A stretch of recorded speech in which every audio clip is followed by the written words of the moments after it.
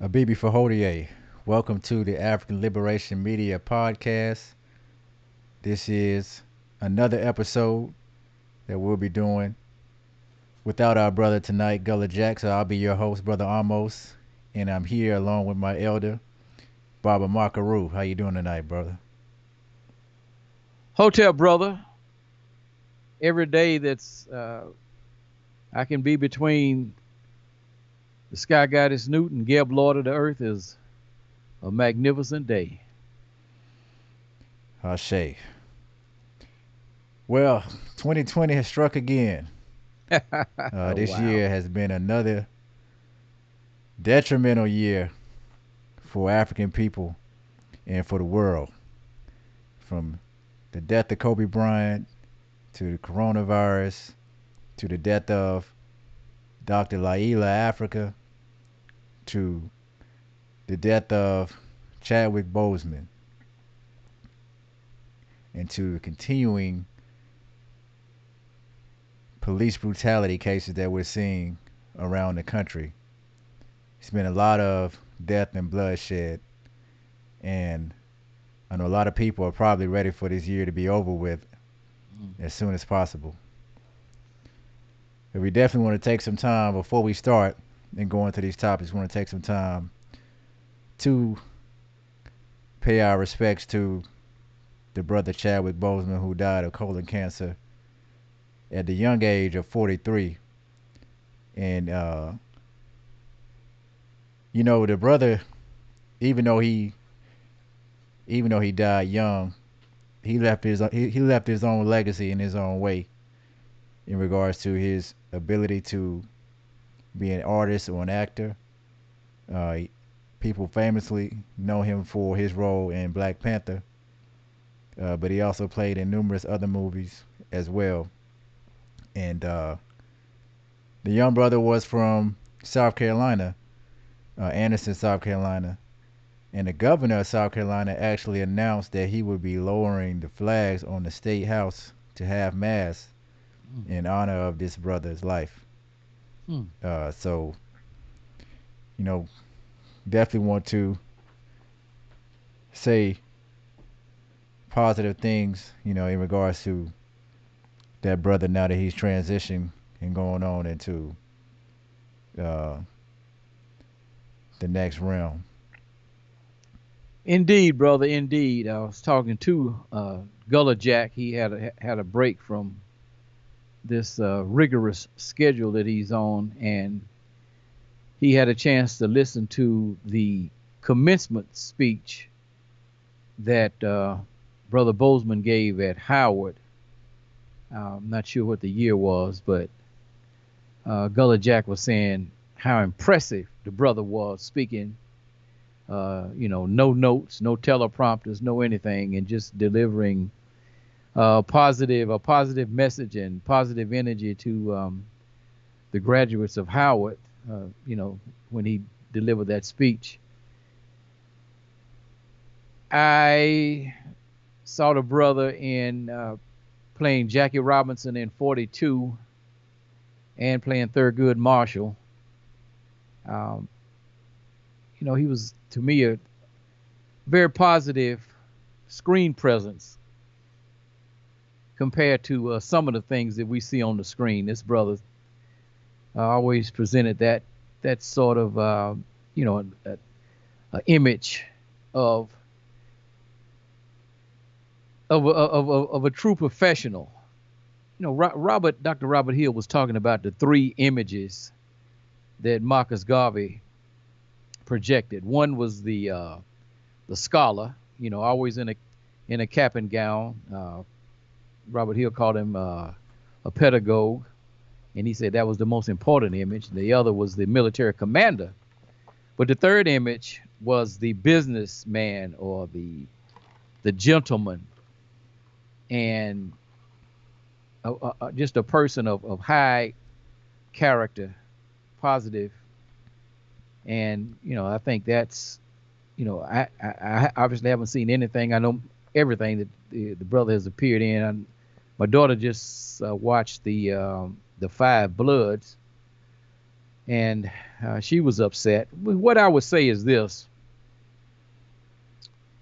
this particular cancer, colorectal cancer or colon cancer, seems to be striking people at younger ages. Normally, it was considered to be something that struck the elderly population, and most people, on a on the annual physical, if you say age 50 and older, they will give you some type of colorectal test, or other people they actually recommend a coloscopy for I don't know if I'm pronouncing that right or not, for people that maybe age 60 or so.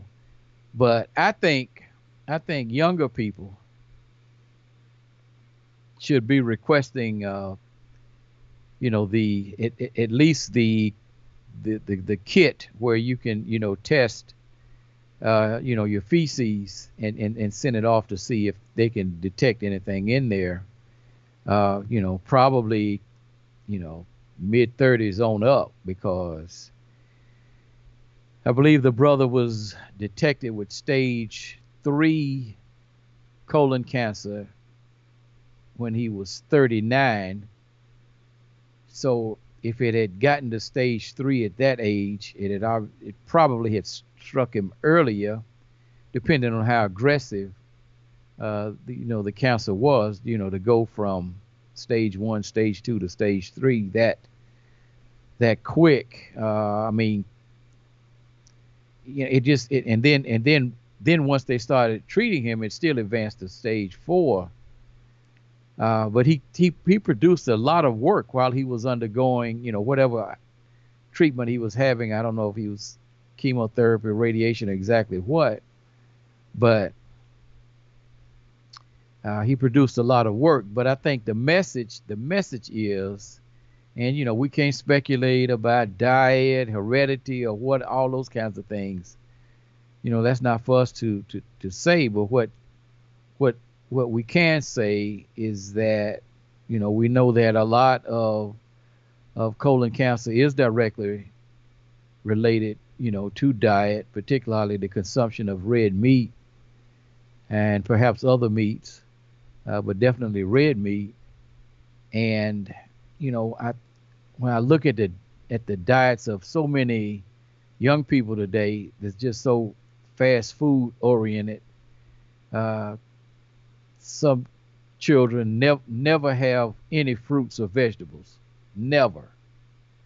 And that was a staple for people in my age group, people growing up in the 1950s and 1960s. I mean, it was like you sat down to a meal that was prepared by your mother or your father, your grandmother, and generally consisted of some type of meat, a vegetable, and a starch. I mean, that was like every meal. Now sometimes you might have a hot dog or something like that, but I mean, it was just standard procedure to have vegetables. And our vegetables came out of the garden that my father had.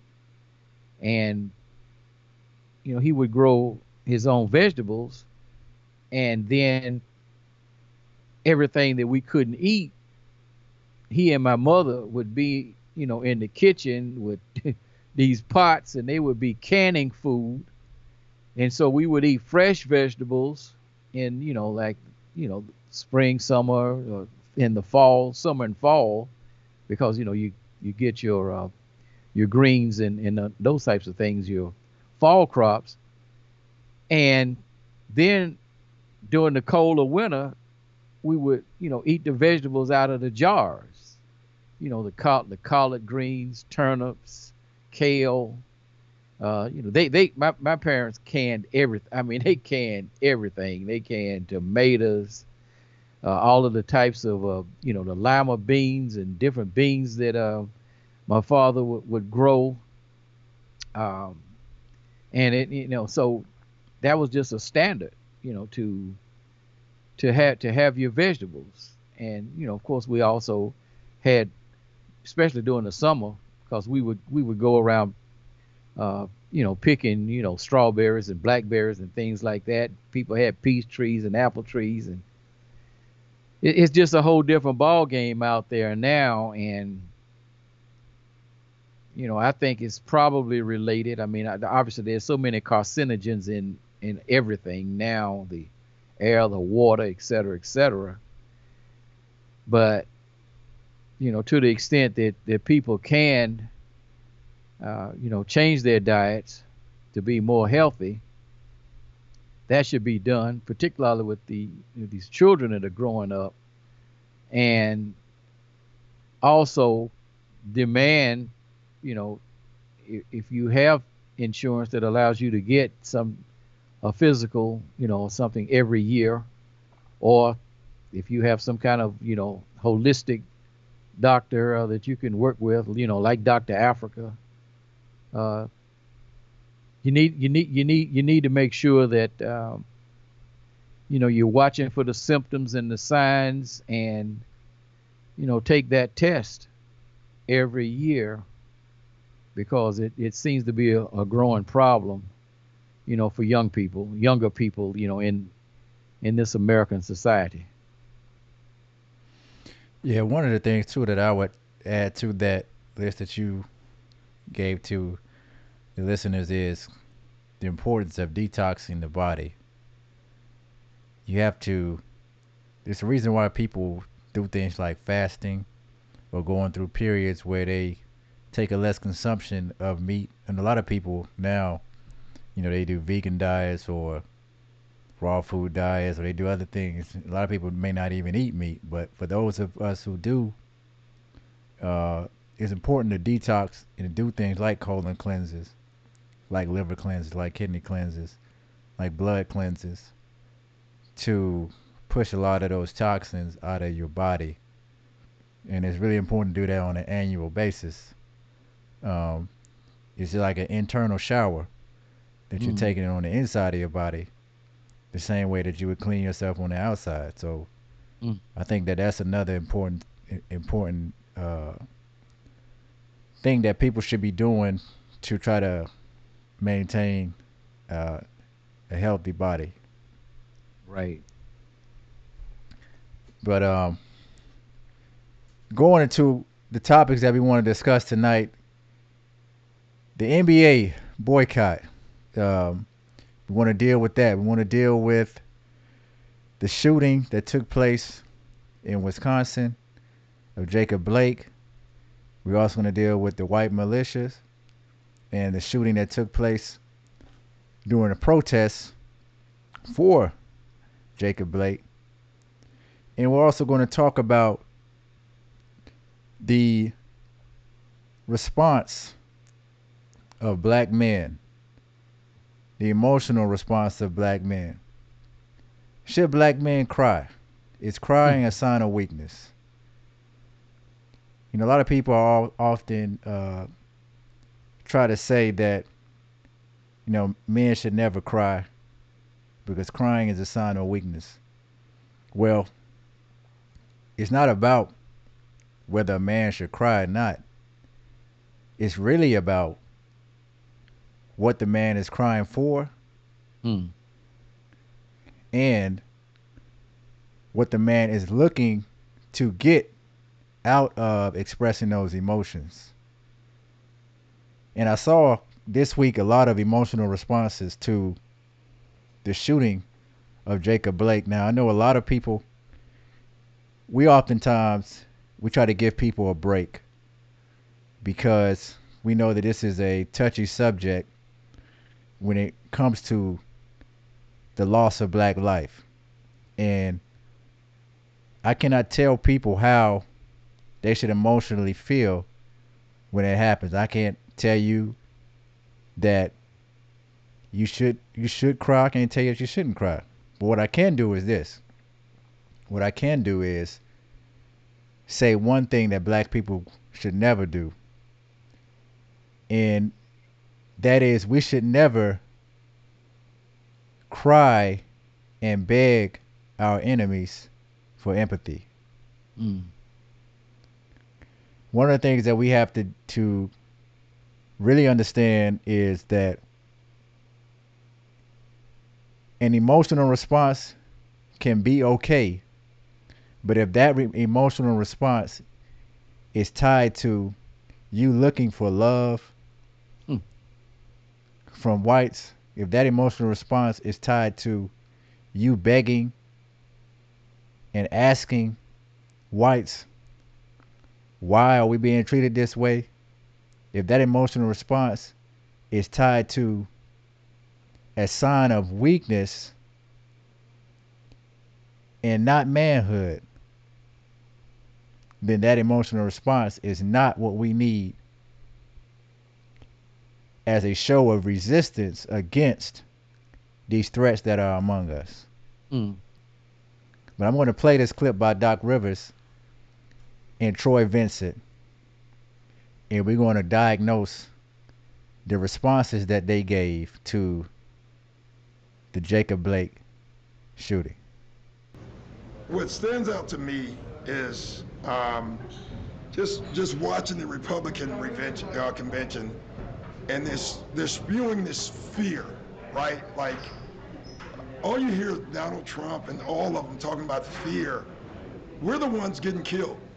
We're the ones getting shot. We're the ones that we're denied to live in certain communities. We've been hung. We've been shot. And all you do is keep hearing about fear. It's amazing to me why we keep loving this country and this country does not love us back. And it's really so sad. Like I should just be a coach. And it's so often reminded of my color. You know, it's just really sad. We got to do better. But we got to demand better. Like we got, it's funny. We protest and they send riot guards, right? They send people in riot outfits. They go to Michigan with guns and they're spitting on cops and nothing happens. The training has to change in the police force. The unions have to be taken down in the police force. My dad was a cop. I believe in good cops. We're not trying to defund the police and take all their money away. We're trying to get them to protect us, just like they protect everybody else. I didn't want to talk about it before the game because it's so hard, like to just keep watching it. That video, if you watch that video, you don't need to be black to be outraged. You need to be American and outraged. And how dare the Republicans talk about fear? We're the ones that need to be scared. We're the ones having to talk to every black child. What white father has to give his son a talk about being careful if you get pulled over? It's just ridiculous. And it just keeps going. There's no charges. Breonna Taylor, no charges, nothing. All we're asking is you live up to the Constitution. That's all we're asking for everybody, for everyone. Thank you. Troy, as you saw yesterday, the NBA and Major League Baseball players decided to boycott their games. What was your reaction to that? I was proud.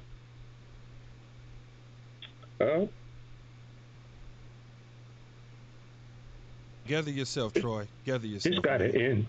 Gather yourself. But I'm so proud You got it, brother. You got it. of these young boys, these young men and women. They did things that I didn't think about doing. always fought for the community, but during my time, we thought we had a handle on it, and obviously we didn't. But when I saw Doc Rivers and LeBron and George Hill, I think about my three boys. Dang it. And I'm sitting up here every day having conversation about contact tracing and are we going to play ball? And I got a 22-year-old and a 20-year-old and a 15-year-old that I'm trying to prevent from being hunted. And they're teachable moments, and I'm trusting my Lord. Trusting him.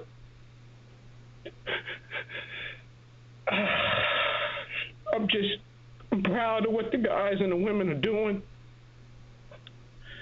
As we would say, a unified people always defeat unified money. And I'm just proud. I'm proud. But Key and Jay, I would just say this. We have clear examples of de-escalation. I keep thinking about the church killing in South Carolina. This man was armed. He killed 9 people in the church. They took him to McDonald's to eat. He killed our people. You have the shooting in Wisconsin. This man is armed. He's just a teenager. He just killed some people. And they're offering him a bottle of water. We know with grace, we're looking at privilege in our eyes. The players, the coaches, in all sports, we're just asking that you be in this fight with us. Man, we love our game. We love the game that we play. But our communities are under siege, and we can't have a blind eye to it. So those were the words of Doc Rivers and Troy Vincent. Now, if we go back and we listen to Doc Rivers' statement, one of the things that I want to be clear about is this. Jacob Blake was a very tragic situation, and we all should be outraged. But where was this outrage, this same outrage, when Walter Scott got shot in the back and the cop threw his taser on the ground on video? Where was this outrage? During the Obama administration. This outrage did not exist because it was not orchestrated to exist. See, we have to understand what we're seeing when we look at Doc Rivers. Not only mention police brutality, but make a political statement. Who's orchestrating Doc Rivers? Who's orchestrating his emotions that's leading him to make comments about Republican versus Democrat? Notice he mentioned the Republicans. He did not mention the Democrats. These athletes and these entertainers, they want us to get emotional. They want all people in America to get emotional because there is an agenda to remove Donald Trump from office at all costs. And if Donald Trump goes, I could care less. So I'm not saying this from the corner of Donald Trump, or I'm not saying this because I want you to go vote for Donald Trump. I'm saying this because we have to recognize exploitation when we see it. This is not real black resistance. And this is not how our emotions should be channeled through athletes and entertainers. If athletes and entertainers want to do anything positive for the black community, they can use their resources to put the masses of our people in front of people who are qualified to handle these situations. They should not speak for us. We should not look to them as an example of what black emotion and black resistance should look like or should be to the threat of the white power structure. Because all of these athletes and all of these entertainers that came out this week, they all are pushing the agenda that has been orchestrated by the small hats to remove Donald Trump from office. When you look on the NBA floor and you see Black Lives Matter written on the floor, written on the back of the jerseys, the promotion of Black Lives Matter is no different than the promotion of the NAACP in the 1920s. It's no different than the promotion of nonviolence and the civil rights movement in the 1960s. It is an orchestrated, exploitive way for them to control the narrative of black resistance. Now I'm going to play another clip, another athlete who had a response to the Jacob Blake situation. And this clip was replayed on Fox Sports, but there was a portion of this clip that they cut out, and this was the comments that was made by Robert Horry. You know, for me, yesterday, you know, I was sitting there and I started crying. And my wife walks in, she's like, "Are you crying because you turned 50 today?" And I started laughing, like, no. I said, "Did you see the video of this guy getting shot?" And at first, I saw it, I'm looking at it, I thought, well, maybe they're gonna tase him, right? Because that's what they do with white people, they tase them. And so I didn't have the volume up, and then Christian walks in the room, he says, "No, Dad, they shot him." So I play it again, I'm like, wow. They shoot this guy 7 times in the back. And then I have this conversation with Christian, and he's like, that's wrong, that's wrong. I said, yo, it is beyond wrong. It's just flat out evil. And I'm telling him, and it's hard to tell your 14-year-old son that I worry about him when he walks out that door. I have a 21-year-old son. I worry about him because black men are endangered species, pretty much. These cops are just killing because they feel like if they don't have their body cams on, they have a right. And I tell my kids all the time, I say, dude, I don't care what's going on, because at the end of the day, I want you coming home to me. If you have to lay down on the ground and they can kick you, beat you, at least you're gonna go to the hospital and you're gonna come home to me. Don't, whatever they say to you, don't take it upon yourself to let that rage you have against that cop come out, because he has the gun. He can end you. And I don't want him to end you, because if he ends you, that means I'm going to end him. And I know that's wrong for me to say, but I'm so much a time to kill type of guy, like Samuel Jackson, you know, and this is going to happen with me. And I said, I don't want that to happen. I already lost one child. I don't need to lose another. Now, the brother said that was wrong for him to say. That's not a wrong thing to say. That's a natural, positive thing to say. And in any situation, any normal situation with normalized people, that's how they would think. Now, all of the other stuff the brother said about resisting, not resisting to the police, we've talked about this on this show before. When you in that situation with those cops, you got 2 choices. Either you gonna not resist and live. And if you are going to resist, then you need to resist all the way and be prepared to take their life because they're going to take yours. Those are really the only two options you have. If you're going to resist, then you better be prepared to take their life because they're going to take yours. So if you're not prepared to take their life, then the best option you have is to not resist and to hopefully live to see another day. Now, that's not guaranteed because even in some cases when there's not any resistance, you could still end up being killed.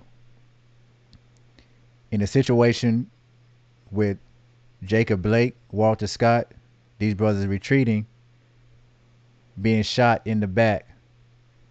Jacob Blake, fortunate enough to still be alive, even though he's paralyzed, he's going to live to tell his story. He's going to live to testify against that police officer if that police officer goes to trial, which is a unique situation because in many cases, people end up dead and they can't tell their side of the story of how things transpired from the beginning to the end. All we have is the police body cam footage. All we have is the police report and the report from the other officers, which we know that they're known to lie and falsify those reports in favor of the shooting police officer. So that's another instance in this case. But I played these videos because I really wanted us to be able to understand that we cannot be exploited by an agenda that's being pushed and promoted by the majority of the people who own and run the majority of the media outlets and who have big stake in a lot of corporations in this country. This is their political agenda that they're using black people for. Another thing that I wanted to say in reference to this, Doc Rivers said, if you're an American, then you should be outraged. You don't have to be black to be outraged.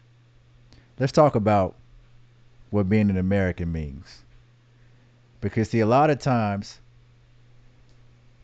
we always say that they don't teach enough black history in school.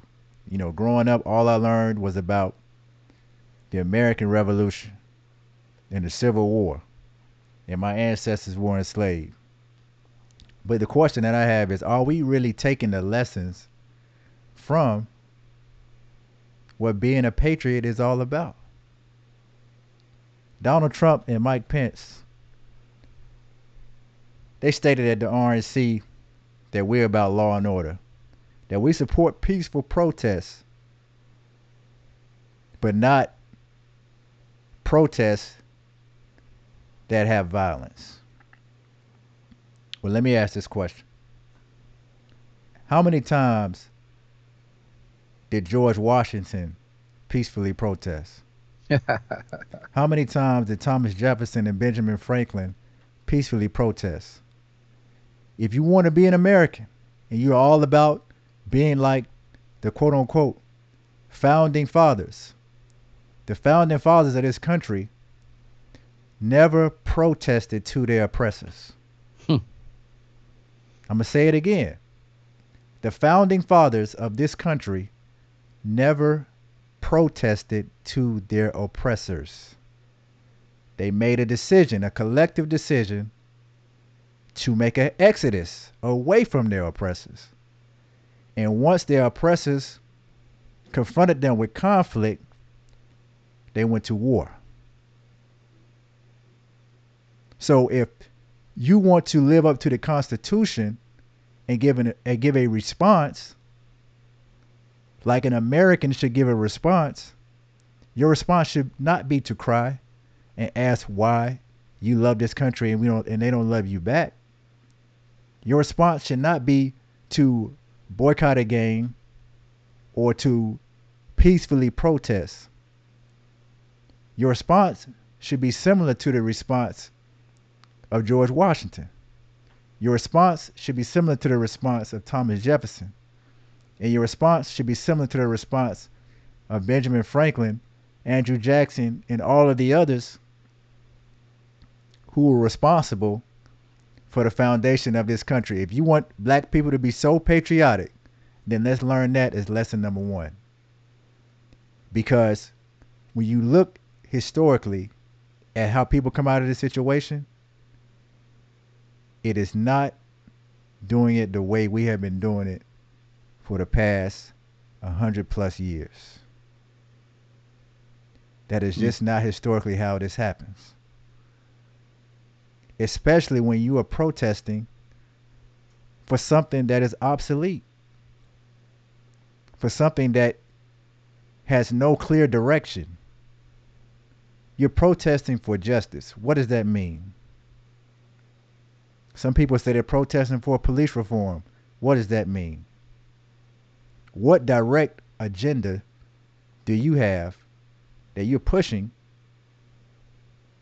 as a demand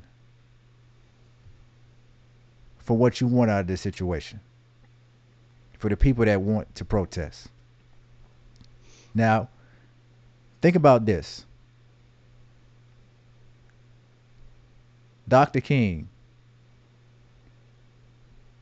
even though in some earlier parts of his life he was being controlled and he was being used by similar people that are controlling Black Lives Matter now, one thing that I have to give Dr. King credit for is that he moved with a direction, a clear direction, and then he demonstrated and used action to meet a demand. All of the people that are out there protesting right now, what demand have you given the American government? Have you said, we want reparations and repatriation, or else this is what's going to happen? And this is what's going to continue to happen until we get what we demand. Justice or else is too vague. That can mean anything. That can go down a rabbit hole.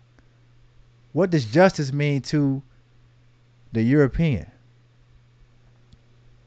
How do they define justice for black people? We need clear cut, direct agendas and demands for the people that want to use this tool called protesting as their way of solving this problem. I already know it's not going to solve the problem. But my advice to you is, if that's what you believe will solve the problem, then you need to have a clear demand and then bring forth action and put pressure on people to give you that demand. But my advice to you would be to look to the quote unquote example of the patriotic ways of the founding fathers of this country. Okay, brother, you said a lot there. Going back to Sunday, August 23rd,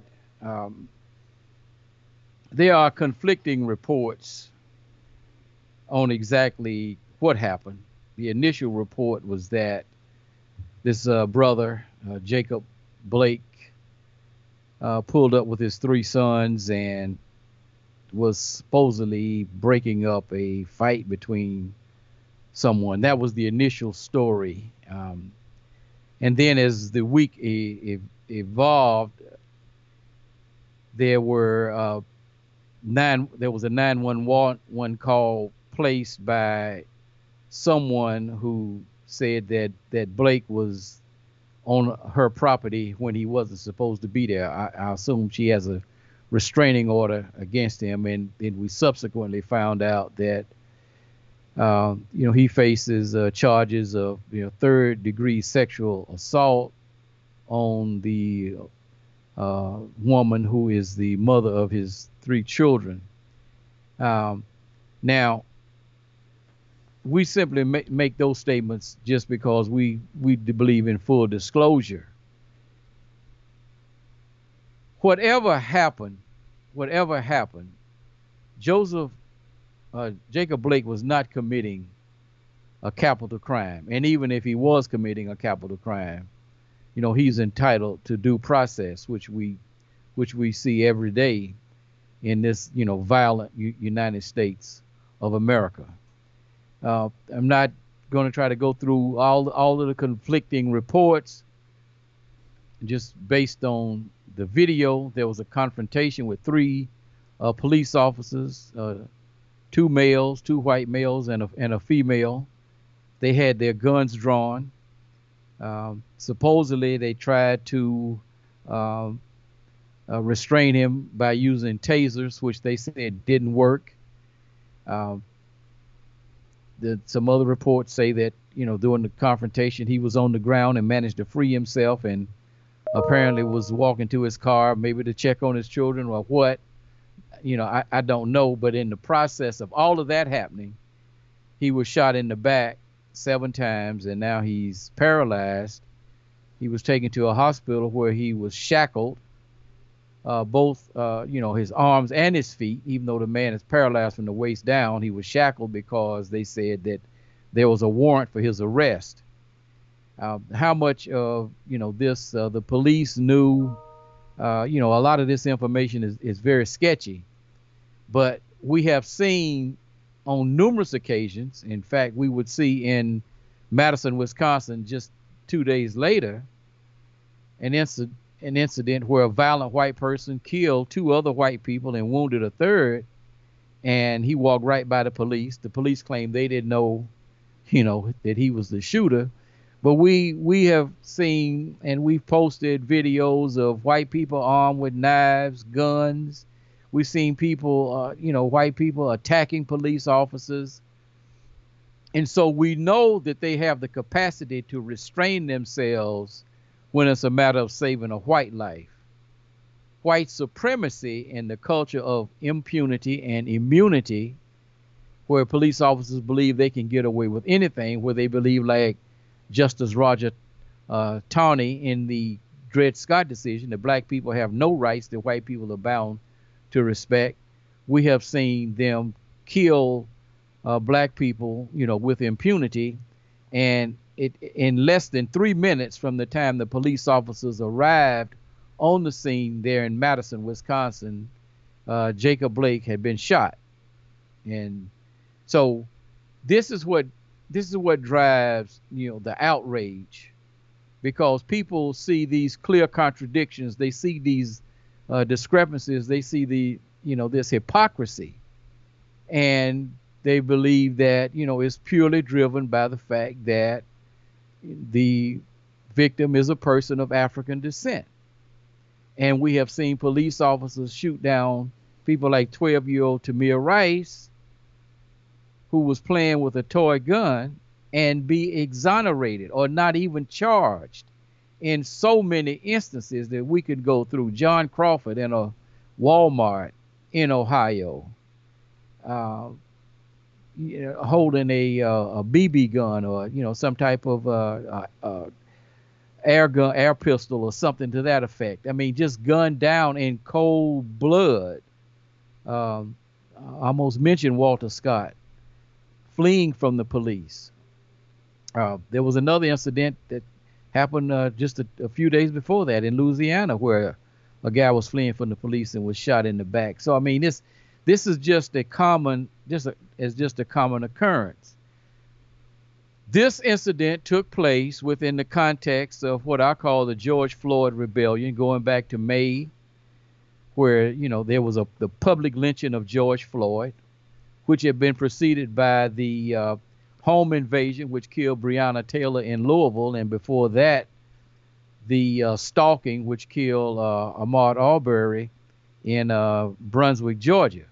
So all of this, within the context of this pandemic, is building. I mean, if you look at the history of our rebellions, and I separate our rebellions of the 60s from these rebellions, or even or I separate them even from the Rodney King rebellion. Uh, for example, in Watts in 1965, when the Watts community erupted in Black August of 1965, it came on the heels of police, Los Angeles police officers shooting over 60 black people in a 3-year period, with only one officer being charged. And so this tension, the outrage builds to a point to where it explodes. Okay, now, so for whatever reason, all of the people who got involved in the George Floyd rebellion, and the most people who have been involved have been, people of European descent. We don't know if it's just a trend or what is driving all of these people, but we saw the same thing happen in Madison. As a matter of fact, within a matter of hours that Sunday night, there was a rebellion in Madison with, automobiles and being, burned, and buildings, being attacked and whatnot. So this particular outrage, or this particular activity, was driven by white people. And as a result of property being destroyed, a group of white militias decided to take to the streets on the following Tuesday, which would have been August the 25th. And one of the militia members, or a person who came there to join the militia, was a 17-year-old who came from Illinois by the name of Kyle Rittenhouse. And during the process of several confrontations, he wound up killing 2 white people and seriously wounding a third. And this is part of a pattern that we see. This is what makes this particular situation something that we really need to sit down and analyze what's going on. Because what we see in this, we see an incident where there's state-sponsored violence against a person of African descent, but the rebellion that takes place is largely by, or the outrage or whatever that takes place by, people of European descent. And in many instances, these are white supremacists identified in places like Minneapolis, Richmond, Virginia, and other places, inciting rebellion. And then you have the people, the anarchists, so-called Antifa or whatever, who are out there. They have an agenda. So you have a lot of people with different agendas. And how much of this is actually related to the historical violence that's been perpetrated upon people of African descent, beginning in British colonial North America? Okay, so it's something that we really need to think about in terms of how we become involved in these things, because we know that we're the ones who will be scapegoated. Now, the 17-year-old who shot 3 fellow white people, killing 2, fled back to his home in Illinois, and he was subsequently arrested, and he's been charged with first-degree homicide. He's going to present a case of self-defense, and he may be successful on that. He may not be. I don't see how he could possibly escape the gun charges, being a minor, being 17 years old, walking around with a AR-15 with a 30-round clip. I don't know how, and killing people. I don't know how he could possibly escape the gun charges. Somebody had to supply him with the weapon. That person should also be charged. But I think we need to really consider exactly what it is that we are trying to do when we get involved in these protests. Now, I will say this: the ongoing protests in Louisville have been led by grassroots people, and you see a lot of people of African descent in the forefront. To me, in my mind, that's the only one that has been sustained over a period of time that still, has been controlled by grassroots people, in a particular community. In a lot of these other communities, you've had a lot of outsiders. You've had, white supremacists embedded in marches. You've had anarchists embedded, and there's been a lot of destruction. But all of it is classified under Black Lives Matter. It's all classified. The people who were killed, the two people who were killed, and the one who was wounded, were considered Black Lives Matter activists. And I mean, it's been that way. When we see these in Portland, the police decided to just let the factions of white people fight one another, and they had shields and things that kind of looked like something gladiators. I mean, I guess they were going back emulating their history, and the police just stood back and let them fight one another. Some people think that this, could be the makings of a Fort Sumter 2.0, a civil war. How do African people, how do we line up? What do we do in this situation that's going to serve, our ultimate objective, which is the liberation and empowerment of African people? These are things that we need to consider. Our good friend Kwesi Fisher says, we shouldn't be involved. We should not be involved, particularly if we can't control the narrative, if we can't control the outcome, if we are making very specific demands that are related to our historical oppression and exploitation in this country. So, that's what's going on from that perspective. Now, in terms of all of the athletes and entertainers and others who have spoken out,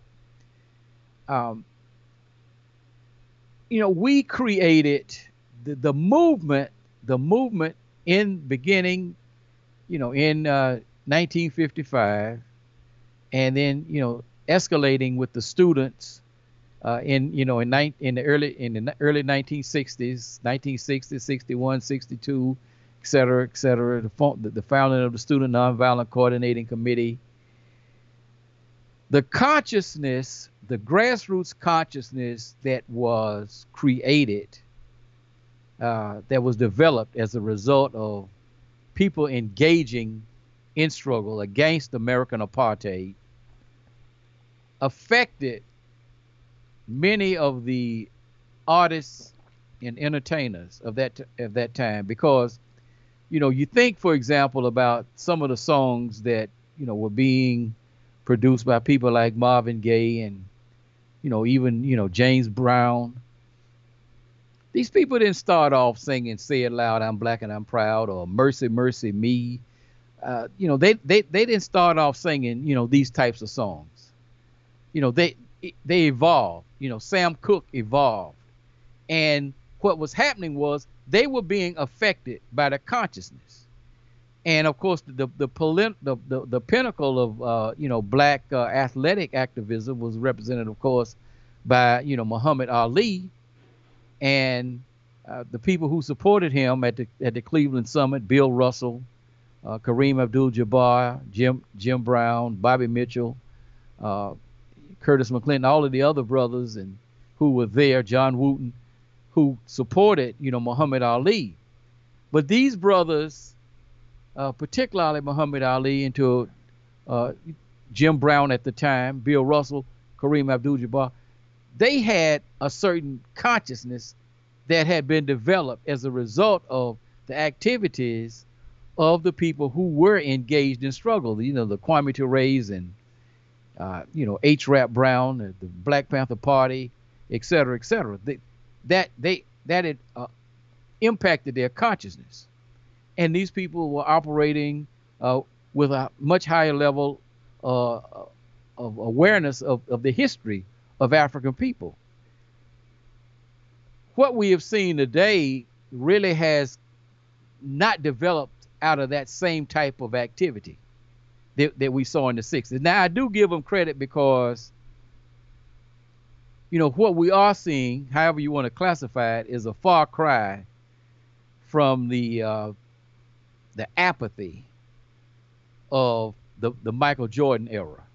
Okay, I mean it is significant in terms, and there's no doubt in my mind that there are some of these brothers who are historically aware, and who have been studying.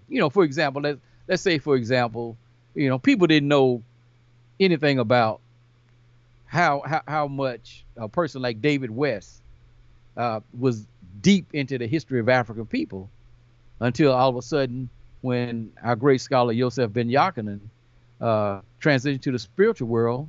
David West, then I believe he was playing with the Indiana Pacers in the NBA, one of the toughest guys that ever laced them up and stepped on a basketball court.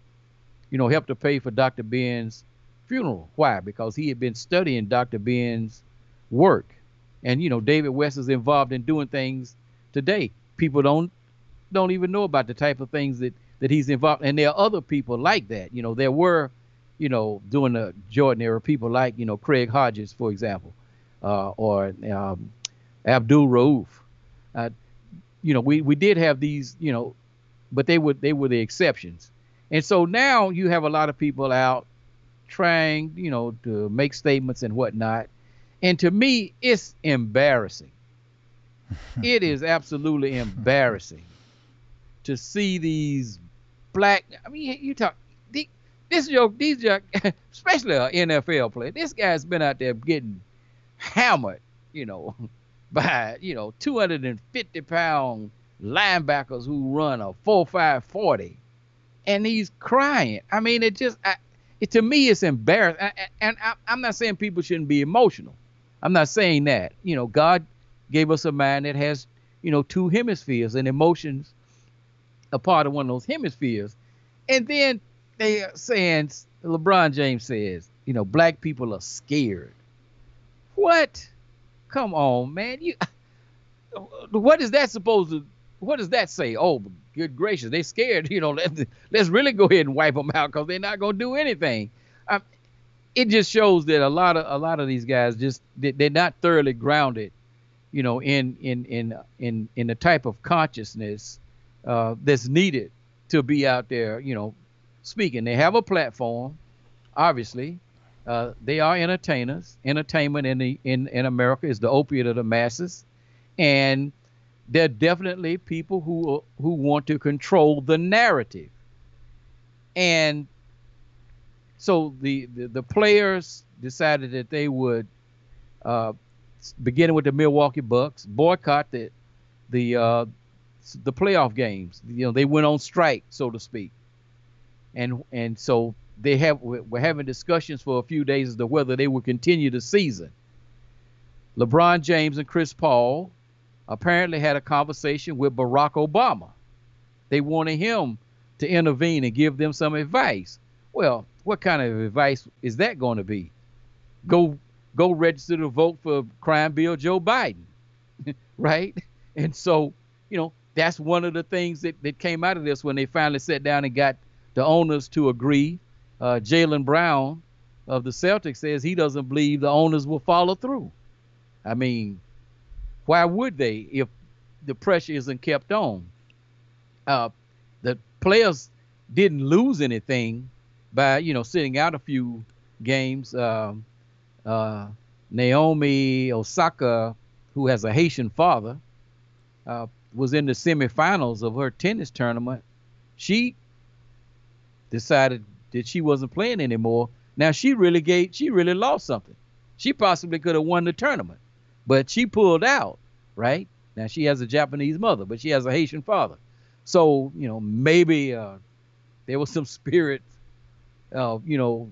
raging inside of her, from Cecile Fatimon, who knows? Bayana Bello, our sister. So, these types of things, to me, it's just embarrassing to see these grown men up there crying and begging and talking about, why are they killing us? What? What have they been doing? Right. I mean, what have they? First of all, they committed genocide against the indigenous people who were already here. The United States is constructed on the foundation of theft and genocide. The theft of the indigenous people's land, the theft of African labor, genocide, physical and cultural genocide against the indigenous people, the destruction of African culture, the dehumanization of African people. This is their history. I mean, if you're talking about being an American, I mean, that's what the history is. It's constructed on the foundation of crimes against humanity. The people we see out there today, the leaders of this country, doesn't matter which part of the corrupt two-party system they represent, they're there to serve those interests. Look at Barack Obama. What was he? Other than warmongering militarist. So all I know is that. Go ahead, brother. All I know is that when white people's family members get killed, and I don't know if they cry or if they don't cry, but I do know this: they call for revenge. They call for revenge. Yeah, retaliatory violence. Retaliatory violence is therapeutic for the white supremacy dynamic. That's their justice. Their justice is, we're going to take more than you took from us. Retaliatory violence and, initiatory violence.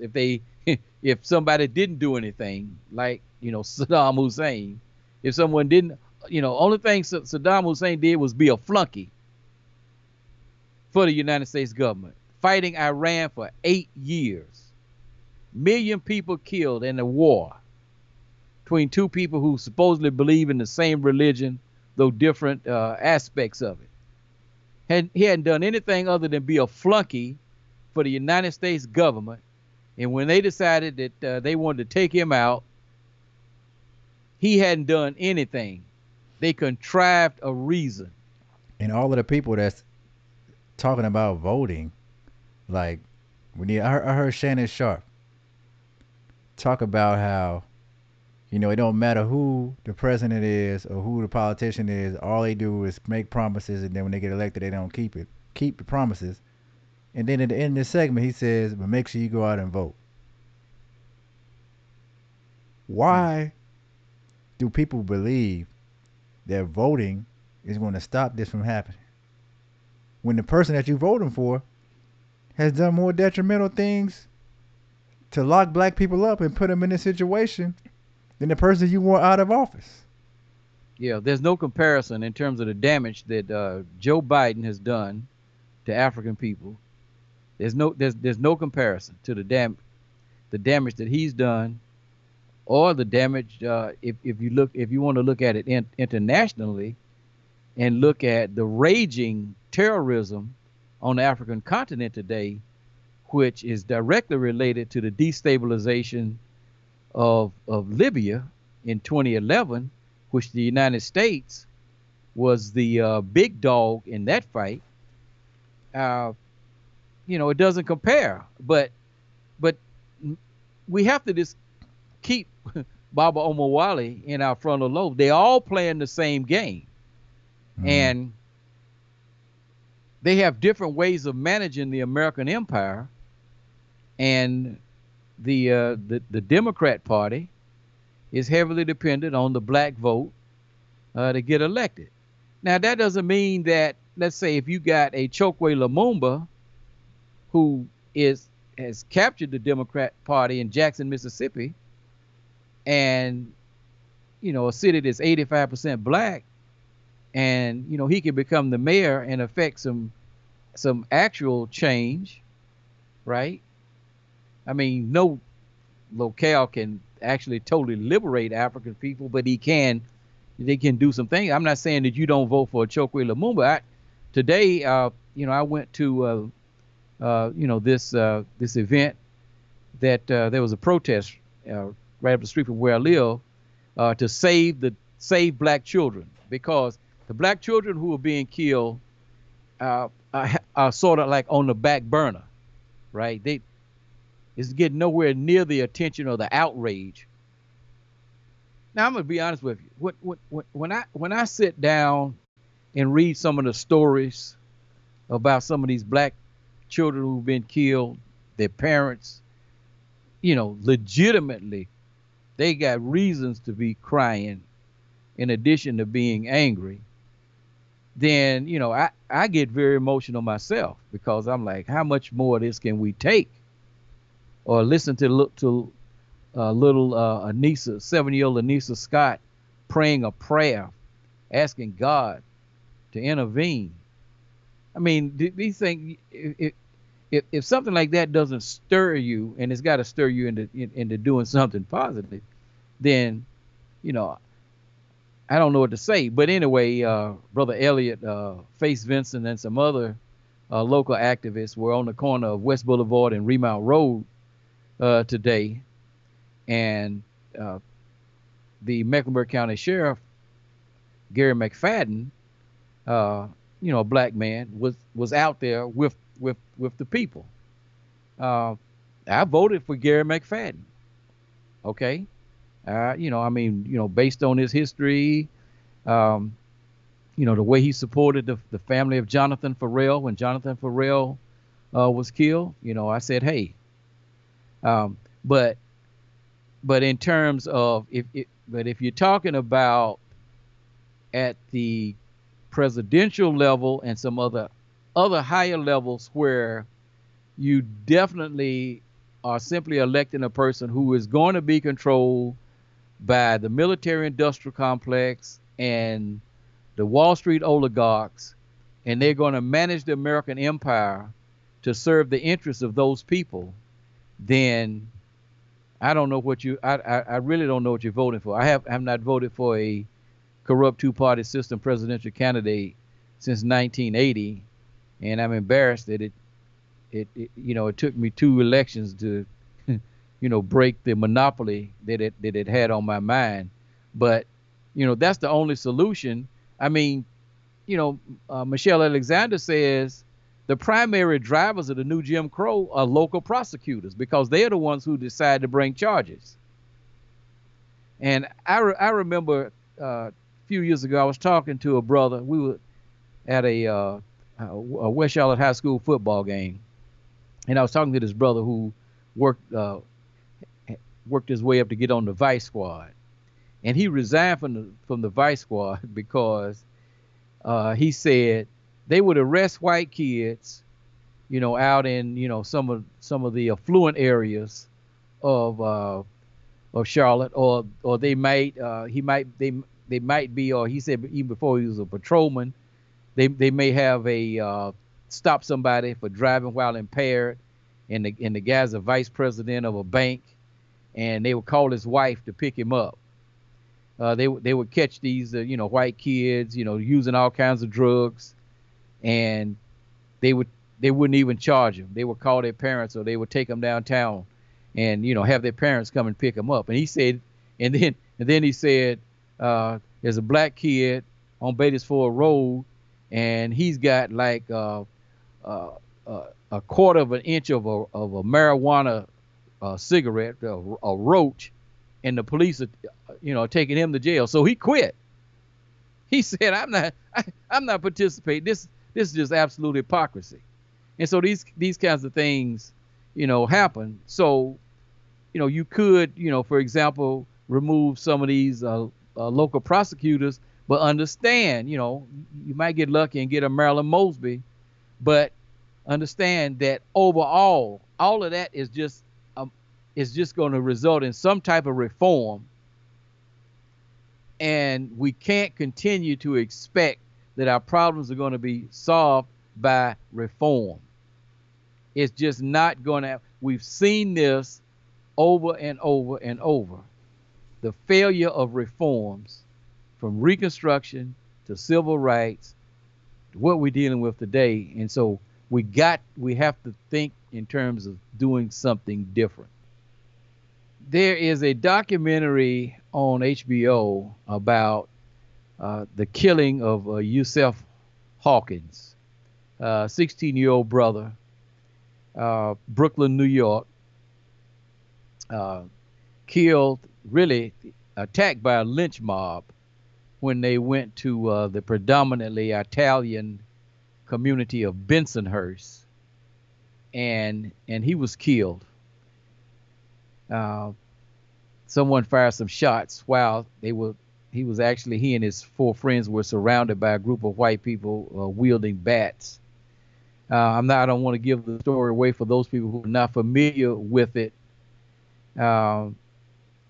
But I think the history there is very well, the story is presented very well. It particularly shows the strength of his family. His father, who had been an absentee, had just come back. His mother just repeatedly crying, and his brothers and his friends. And, then, of course, this was the heyday of Al Sharpton. So you got to deal with that. But the history is very, very, very worth, taking the time to watch. The Yusef Hawkins story on HBO. I can't remember the name of it, something about the storm, but I can't remember the exact name of it. But just if you do a search on the name Yusef Hawkins documentary, I highly recommend that people watch that. All right, well, brothers and sisters, this has been another edition of the African Liberation Media Podcast. You can always check out our shows on our website, AfricanLiberationMedia.com.